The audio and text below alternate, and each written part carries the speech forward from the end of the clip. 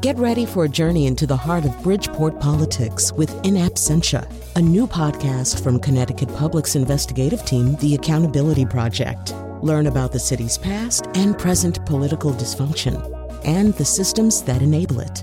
Tune in wherever you get your podcasts. Funding provided by Joe Zimmel and Valerie Friedman.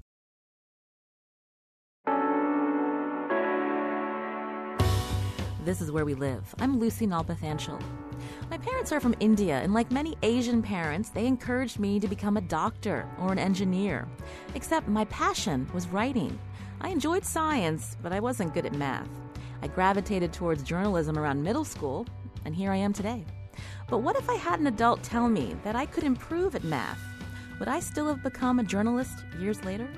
Today we're talking about women in STEM fields. There's been a lot written about encouraging young people into STEM, but now experts say STEAM is just as important. That stands for science, technology, engineering, the arts, and math.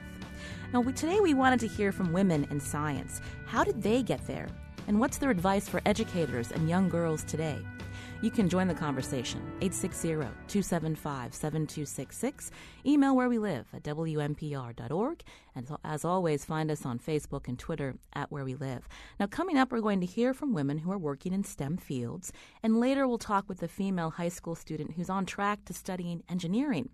But first, our next guest started a petition to support women scientists like herself at a time when the importance of science is being downplayed by some politicians. Kelly Ramirez is an American research scientist living and working in the Netherlands, and she's co-organizer of 500 Women Scientists. Kelly, welcome to the show. Hi, Lucy. Thanks for having me. Tell us about this open letter. Who came up with the idea? What was the catalyst behind it?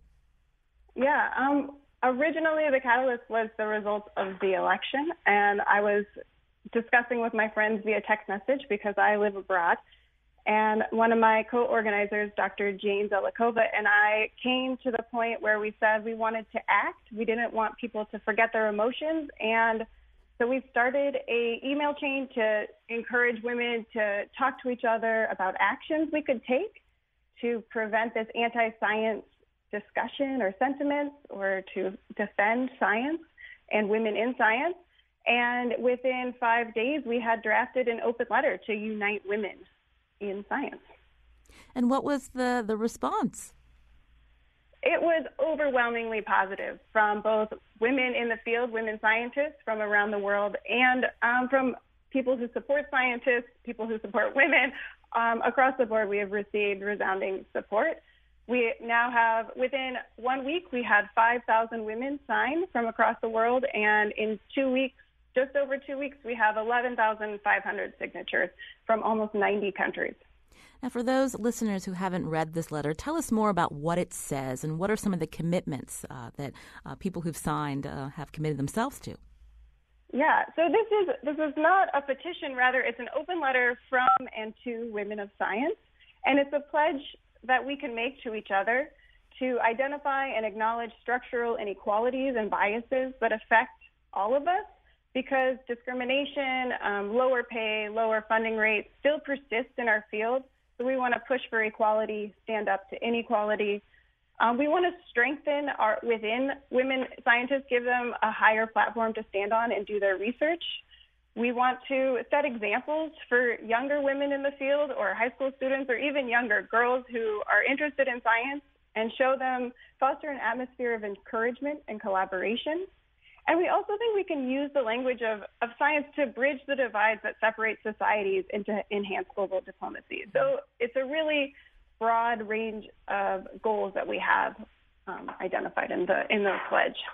Now, in the letter, you write that we're living in a, quote, anti-science era. So knowing that, how do you get people on board who may not be scientists, who maybe they weren't good at science when they were in school? They don't see it as something that matters to them in their everyday. How do you get them on board? That is a really great question, Lucy. I think it's something that many scientists struggle with, and why science communication has really become a main focus over the last 5 or 10 years. I think for me personally, I like to talk about my own research. I'm a microbial ecologist, and I study these tiny little microbes that live in the soil or live on plants or live on us.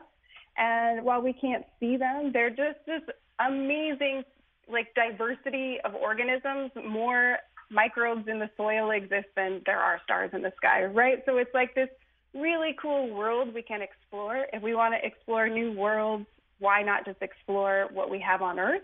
And a lot of science, not just my own field, but a lot of other areas of science offer this, like this whole exploration world. And that's how I like to kind of introduce people into science. Now, you mentioned that you're an ecologist. So how did you get into that? Who were your mentors? And as a young girl, is this something that you knew that you were always interested in science, or did you get into it later in life? I got into it in my college career. I really enjoyed learning, and I was good in science. And so my high school teachers and my family encouraged me to follow my scientific career.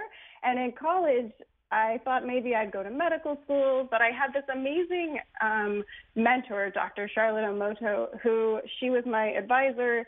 And if I wanted to stay with her as my advisor, I had to stay in biology and not in the med program. And I actually stayed in biology because of her and started taking ecology courses. And from there, I ended up in Colorado, where I had another mentor, Dr. Diana Wall, who was also a wonderful female role model. So for me, I've been very lucky to have these strong women scientists in my life to kind of show me the way. And is that the key to encouraging young girls today to be interested in the science fields? I think that is one major key. For me, that was a really big point, but also encouragement from the men in science too. Many of my mentors have also been men. My supervisor in Colorado, Dr. Noah Fear, was a great mentor. So I think it's a positive feedback from all sides. This is Where We Live. I'm Lucy Nalpathanchel. I'm speaking with Kelly Ramirez, American research scientist living and working in the Netherlands, co-organizer of 500 Women Scientists, an open letter encouraging a support network first for women scientists, but also to encourage more to get involved in the sciences, to understand the importance of science in our world today. Thousands have signed on to this pledge. We're going to hear from some scientists and people, women in the STEM field later in our hour. But I was curious, too, when you mentioned in the letter, talking about some of the barriers that still exist for women in science fields. Can you elaborate on that? Yeah, I think there are a number of obvious barriers, so outward discrimination, sexism, racism that women may face. But there's also these hidden or subconscious biases that are more embedded in our social psyche. So women maybe are thought of not to be as good at math and science, and these aren't verbalized all the time. It's more something that is just embedded in people's subconscious. And so we have to come at that at multiple levels, and I think bringing it to the surface and making it an open discussion is really important for that. I've heard that, over the last several years, women in STEM fields has been growing. There's still, less women working in, say, computer science or engineering. But is this something, you're working in the Netherlands. I'm curious about the science community abroad and how they work with young people to be interested in the career that you're following. I think it's a challenge across the globe. While some countries may be better than others at it, it's still a challenge in most places, because even if at the high school level girls are encouraged to go into science, at the higher levels, when you become a professor, there are fewer women role models. There are fewer women in those positions still. So you have less examples or people to turn to that would have the same concerns or same challenges that you face. And so that's a slow process and something I think many institutions are working at to address. So what's next for you? Again, 500 Women Scientists, this open letter got a lot of attention worldwide. What are you planning? Yeah, we're really excited about the community that has been building. We want to form a strong network, so start linking these women who have shown support, because I think that's something we want to have a discussion between the women scientists. And then we want to give them resources and either mentoring options or professional training options that could give them a platform to increase their role in science. And we also want to focus outward, not just on our own community of scientists, but on our communities at home, those people who maybe science is not so easily approachable. And how can we interact with people who are fearful of science or think that science is not for them? And that's another big focus of 500 Women Scientists. Kelly Ramirez joined the show by phone from the Netherlands, where she works as a research scientist, co-organizer of 500 Women Scientists. Thank you so much for joining us, Kelly. And for our listeners who want to read that letter, where can they go? They can go to 500womenscientists.org.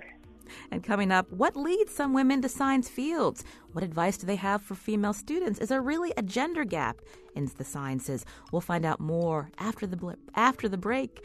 You can join the conversation, 860-275-7266. Email Where We Live at WNPR.org. Find us on Facebook and Twitter at Where We Live.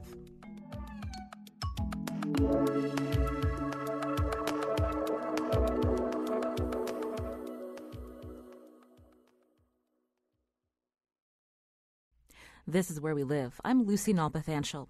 Educators and industry leaders say American students are lagging behind in math and science. It's one of the factors behind STEM, helping students improve their skills in science, technology, engineering, and math, and encouraging them to pursue careers in those fields. In 2016, have the sciences become a more welcoming place for women? We have 3 women joining the program now who work in STEM fields. First in studio, Rachel Felberbaum, Senior Director of Business Development at Protein Sciences Corporation in Meriden. Rachel, welcome to the show. Thank you. Good morning. Now, also joining us from the studios of Yale University in New Haven, Connecticut, is Holly Rushmeyer, professor in the Yale Department of Computer Science. Holly, welcome to Where We Live. Hi. And then on the phone joining us is Heather Beekle. She's a postdoctoral scholar in the Department of Immunology at the University of Pittsburgh. Heather, welcome to the show. Hi, Lucy. Now, you can join the conversation, too, 860-275-7266. Email Where We Live at WNPR.org. Find us on Facebook and Twitter at Where We Live. And I wanted to speak to the women that are on the show now about what first sparked your passion for science and engineering. And I'll start with Rachel, who's in studio with me. Okay, well, I would say it took me a while to figure out where to come to where I am today. But the original spark was really probably late in high school.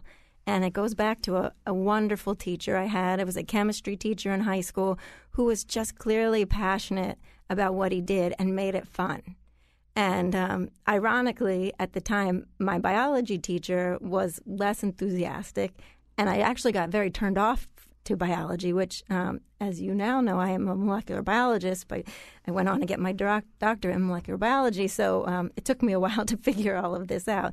But that teacher in high school was fantastic. And then ultimately, as I navigated my way through my career path, when I got introduced into the biotech pharma sector and really saw all the amazing things that were being created and done to improve health, and I just wanted to be a part of that. And so that's really what ultimately then sparked me in the direction I'm now. And remind us, I know some of our listeners know about Protein Sciences. Tell us about the work happening there. Yeah, so Protein Sciences is a really exciting company dedicated to using modern technology to make safer and better vaccines. So we're really focused on next-generation vaccines, and we're fortunate that we have one product already on the market now since 2013. It's called Flublok influenza vaccine, and it's a pure protein-based vaccine. So a little bit about vaccines is that vaccines are traditionally made by growing a live pathogen. In the case of flu, it would be an influenza virus grown in a chicken egg. That technology has served us well for many, many years. But there's new technology that can be used to improve upon that, and that's what we're doing.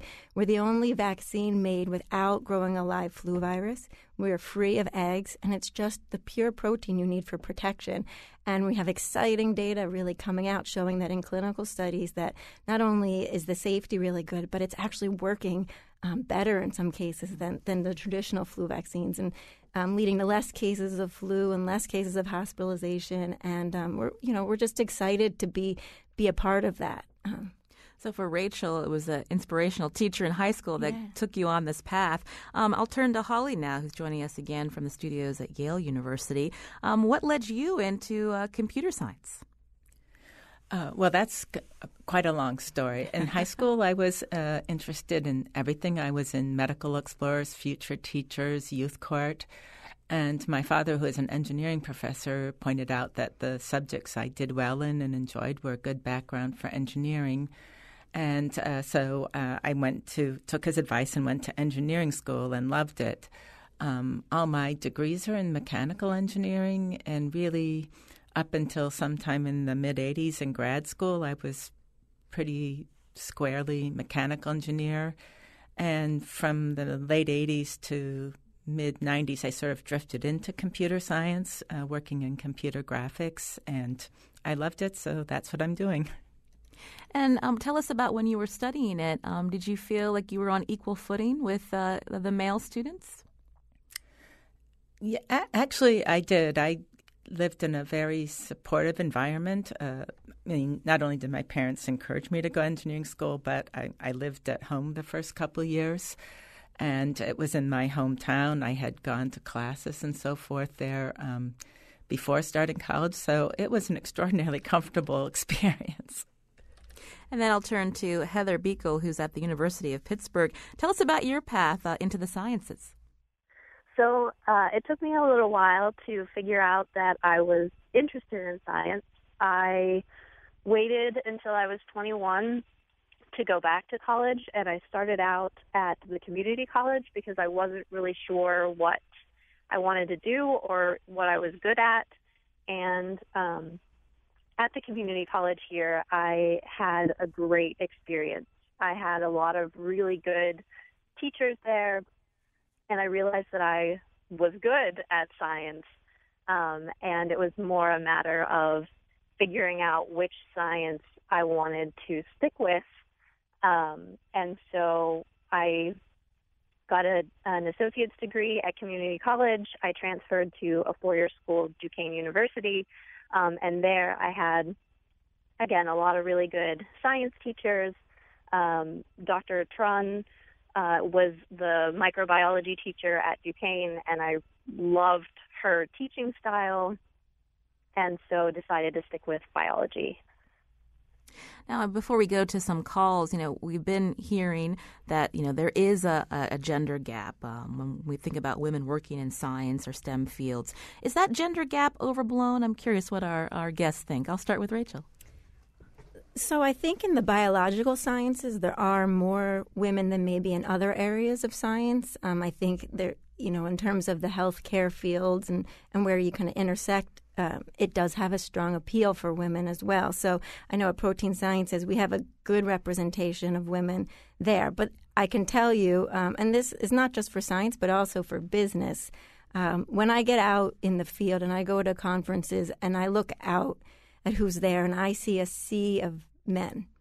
And there's women, and we're rising in the ranks, but you can't fight the fact if you go on kind of the big company pages and you look at the senior management team, you're still going to see it very much male-dominated. And so, I'm hopeful that we're continuing this trend of really introducing women more into senior leadership positions, and in the sciences, and really creating a more balanced workplace.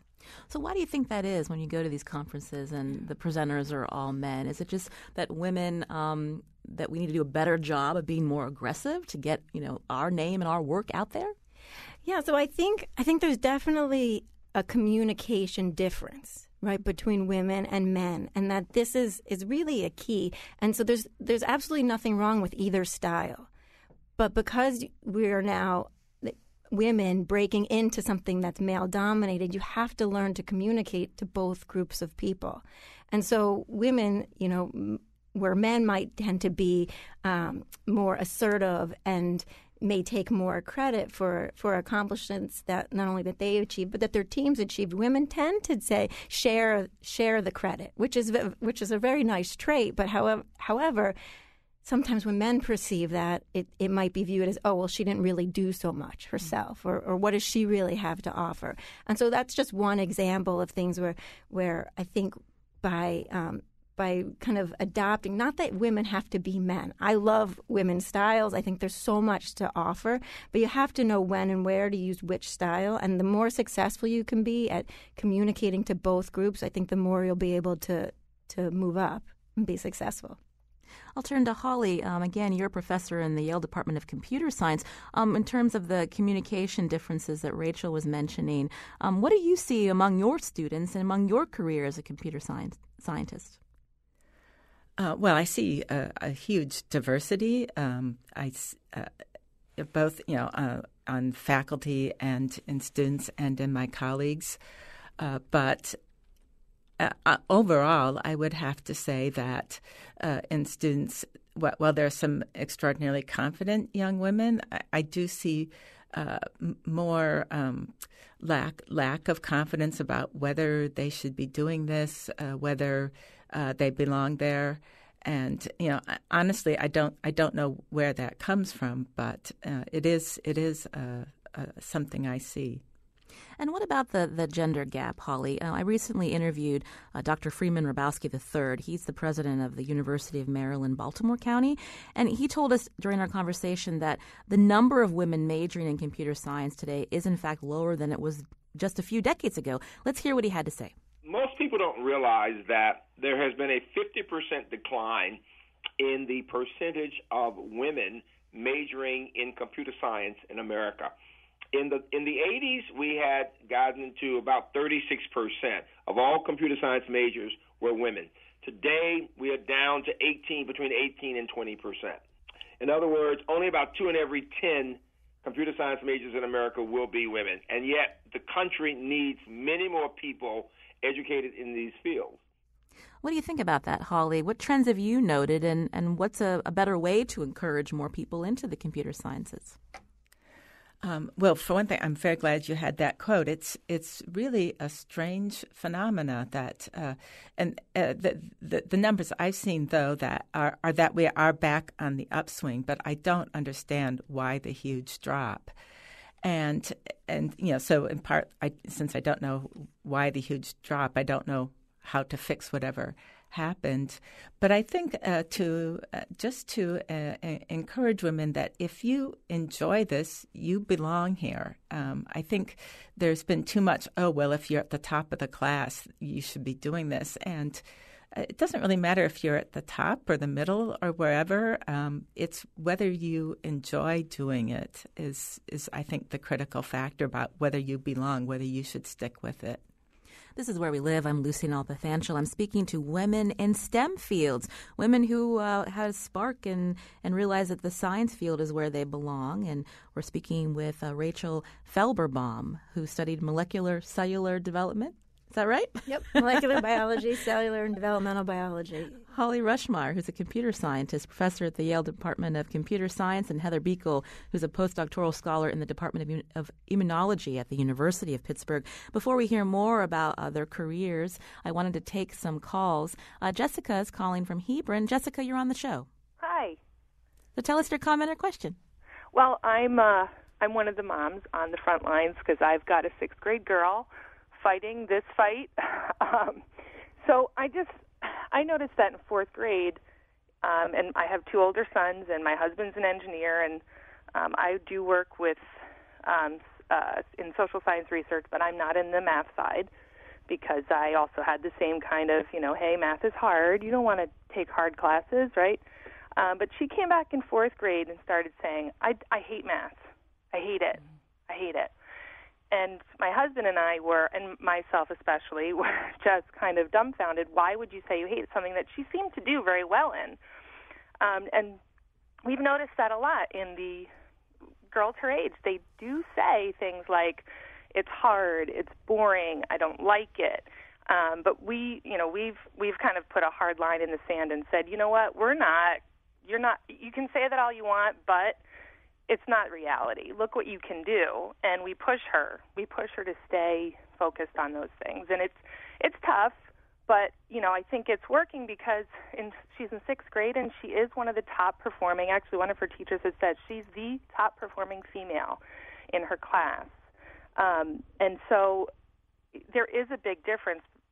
What girls are thinking about themselves when it comes to math and science at this level already, it starts so young. It starts 4th grade, and if you let them keep saying those things, it's very hard to turn it around.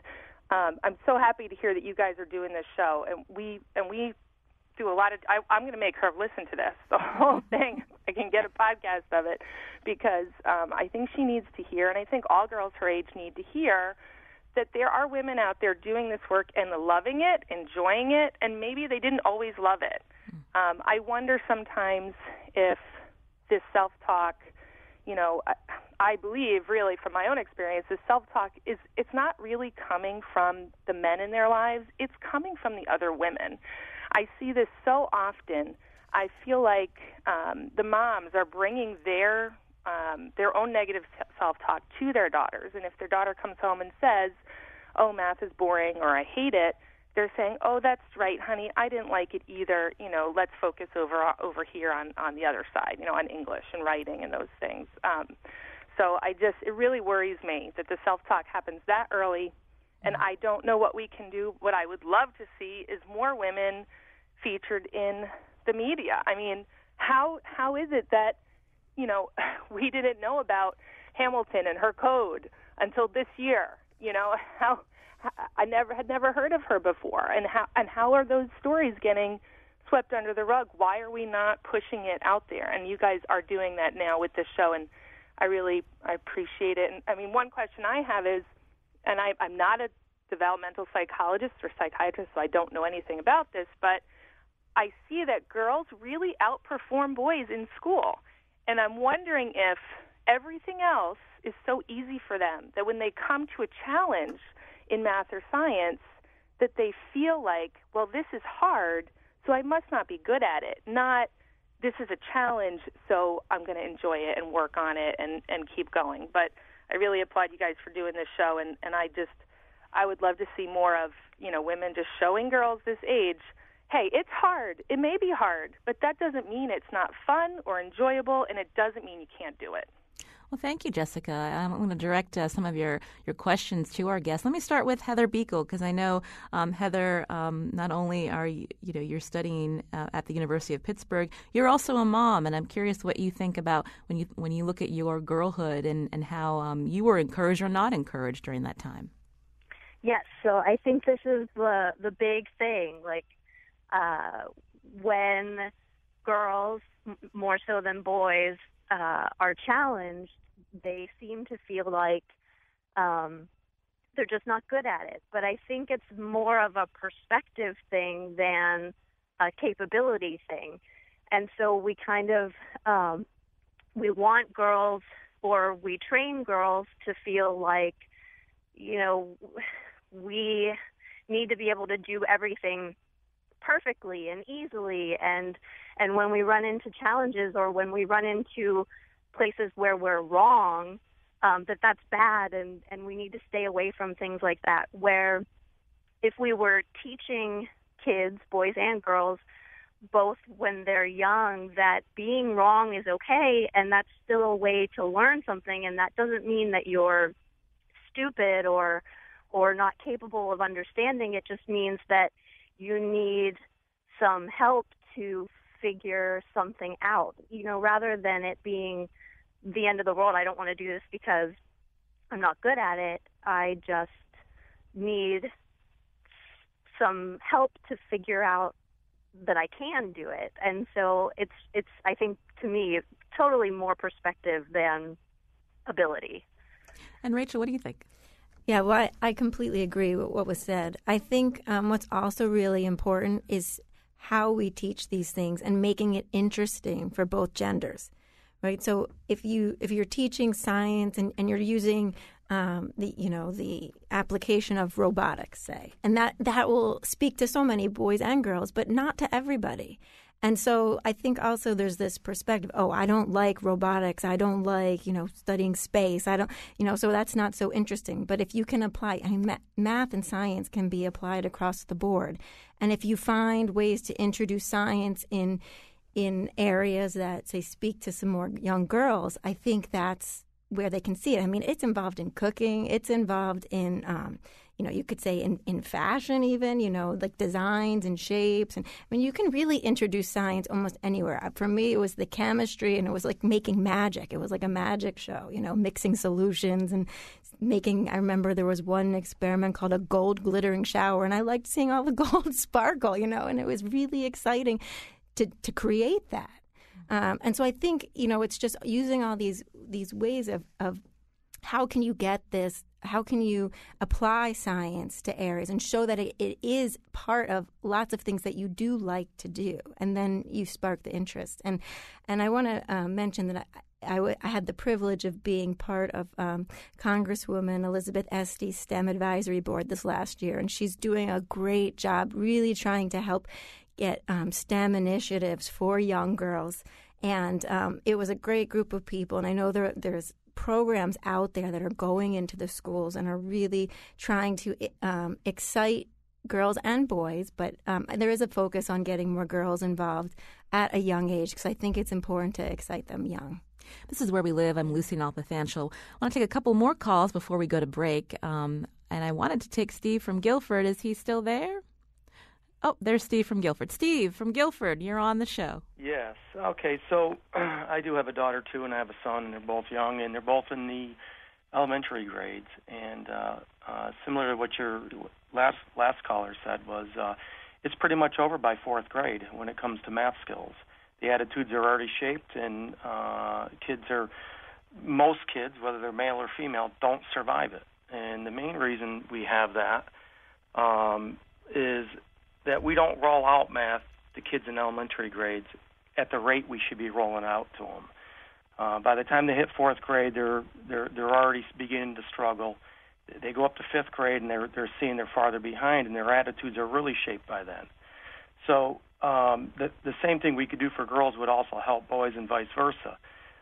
First of all, we have to have math teachers in the elementary grades. Right now we only have general study teachers teaching math. However, we have music teachers, we have Spanish teachers, we have gym teachers, and we have art teachers in the elementary grades. But there's not one math teacher in public schools in the state of Connecticut. And in the city of Guilford, the town of Guilford, we have a great education system, but there, too, we don't have any math teachers in grades 1 through 4. We have general study teachers. We have female teachers that have degrees in psychology or communication trying to teach math to boys and girls. And that's not a good recipe for encouraging kids to go into math. The reason why I talk math mostly at that level is because the sciences are even weaker in the elementary grades. It's hard to encourage kids to go into science, especially if they can't do the math. So I encourage the school, the district to do more math with kids at younger ages. However, we're met with a lot of administrative and faculty negativity that we're meeting statutory requirements. We don't need math teachers in grade 4. We don't need them in third grade. They'll get a real math teacher when they go to fifth grade. Our administrators in Guilford, while they're very nice people and very capable at many things, one thing they're not is they themselves are not math people. They're not scientists. Our superintendent has a seventh grade or less math education, and says he doesn't remember eighth grade algebra or anything higher than that. So therefore, he's got a seventh grade or less math education. He's not a scientist.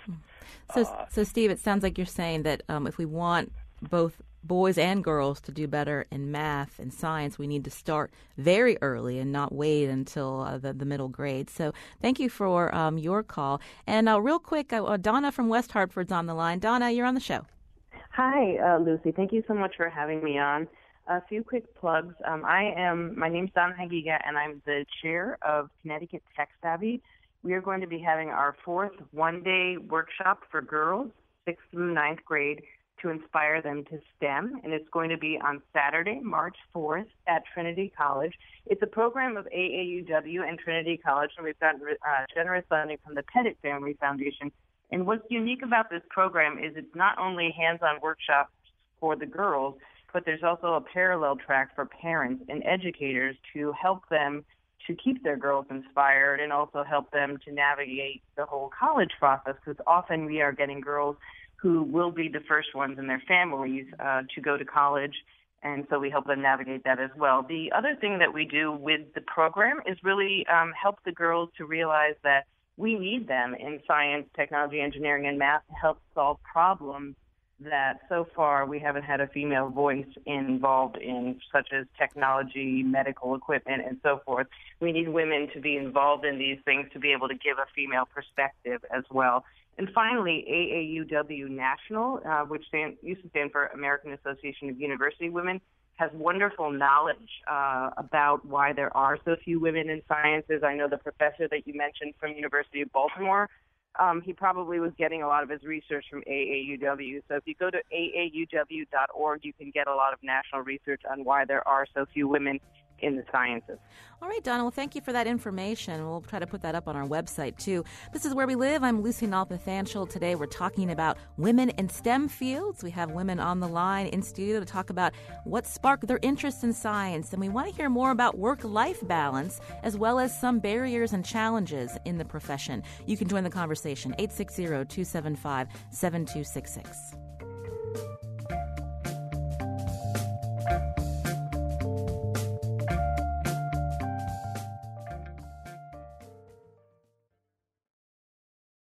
This is Where We Live. I'm Lucy Nalpathanchel.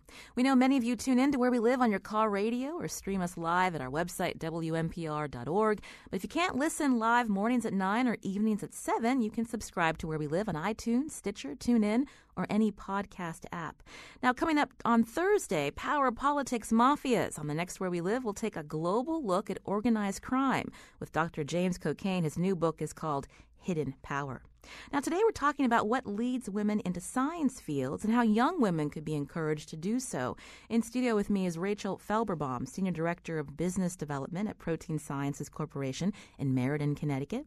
From Yale University Studios in New Haven is Holly Rushmeyer, who's professor in the Yale Department of Computer Science. And on the phone, Heather Beekle, postdoctoral scholar in the Department of Immunology at the University of Pittsburgh. And before we take a couple more calls, I wanted to ask our women that are in studio and joining us by phone, how did you balance work and life? Because we know that, especially as our lives get busier and how some of us choose to have children, it gets tough. And when you're in a high demand environment, how do you balance it all? I'll start with Rachel. Yeah, so that's something that I'm constantly working on. So I have 2 young sons, 7 and 4. And a husband, and very, very happy. So I'm definitely navigating all of this. And, I think, so for me, I ended up, just a little background, doing undergraduate in psychology. Took 4 years in between undergraduate and graduate school as I kind of shifted my focus and ultimately went back to graduate school for molecular biology, got my doctorate. And then after that, decided to leave the lab bench work and joined Protein Sciences in the capacity I am now. So I ended up getting married before graduate school, and then we had our first child while I was still in graduate school. And so that kind of started shaping things for me a bit. I think when I had originally chosen psychology back in undergraduate, it was really geared around work-life balance. One of the major factors was this vision I had of being a psychologist and working out of my home, having a home office, part-time, being a mother, but having plenty of time for my children. And that really shaped that field. And so what happened is I enjoyed studying psychology, and at the end of college realized I didn't want to actually practice it. And so really found myself left a little, dazed and confused about where to go. And so I had joined a biotech company and got introduced into that field and got very inspired into to move that direction, and really wanted to be a part of the science and creating new technologies and new medicines.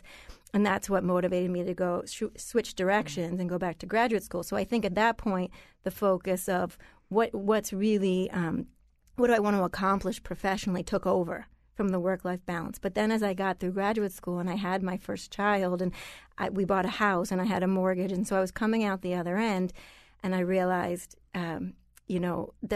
that while being, in a lab and doing bench work was fun and I enjoyed it, it's also more demanding and keeps you out home. I mean, when you're doing your work, it can't be done from home. It has to be done in lab. And so that was a big reason why I decided to leave what I call bench work, move back into industry, but in a more mobile capacity. And so now business development is a great blend for me of of the science and the business, but giving me the flexibility with my kids.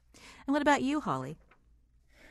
I haven't had that definite a strategy.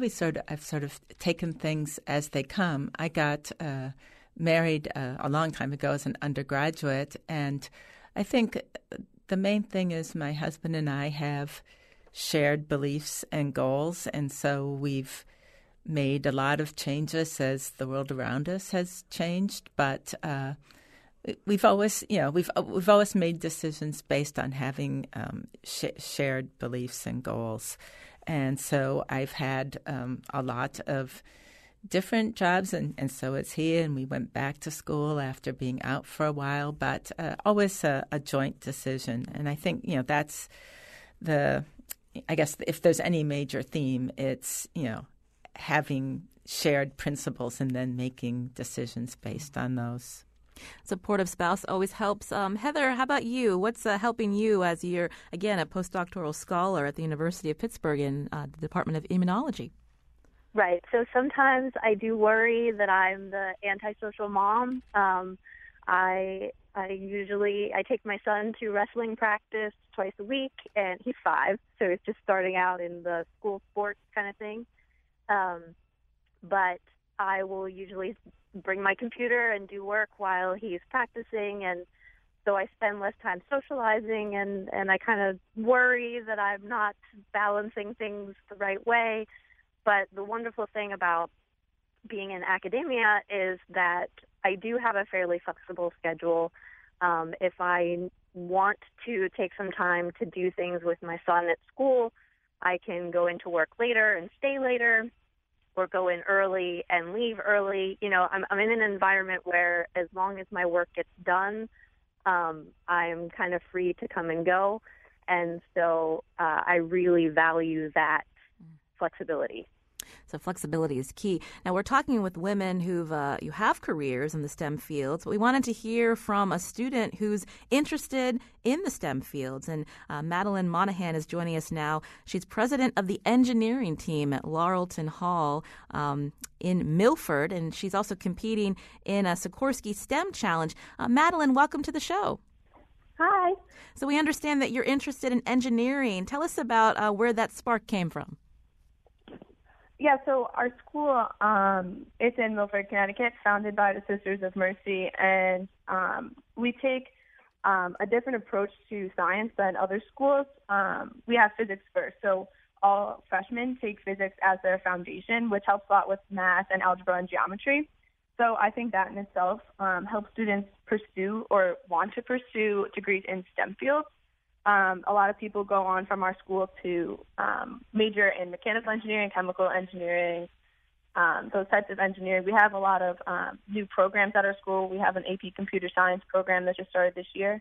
And I co-founded the engineering club my sophomore year. And this year we were accepted into the Sikorsky STEM Challenge. And we were the only all-girls team out of the 9 teams. So it's a prestigious year-long program that helps us solve a real-life engineering problem. Like with real guidance from Sikorsky and UConn mentors, we design a fly-by-wire electromechanical control system for a helicopter, which is really cool because we get to employ and develop 21st century skills as we face the various challenges throughout the school year.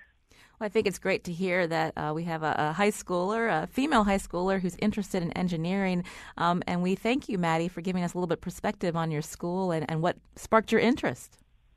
No problem. And I want to take another call. Jonathan's been holding from New Britain. Jonathan, you're on the show. Yes, hi. Thank you for taking my call. I'm actually an undergraduate psychology student at the University of Hartford, and sort of, and I'm in one of those fields, like social sciences haven't really been, accepted as, really like as part of like the STEM fields, despite all we've sort of done for, to try to like, compete and, and do research, like the so-called hard sciences. But even in my field where, it's very much female dominated, once you get into sort of like that research level, a lot of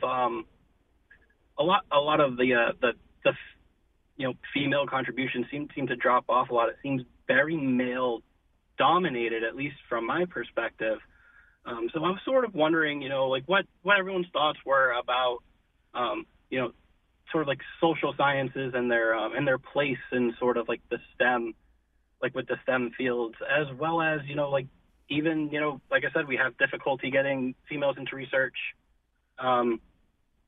in our fields, despite being very female dominated at the lower levels. Like, how do we convince or sort of like prepare, and get more women into into research roles? All right, Jonathan, thank you for that. That's a good question. Heather Beekle, do you want to take that one?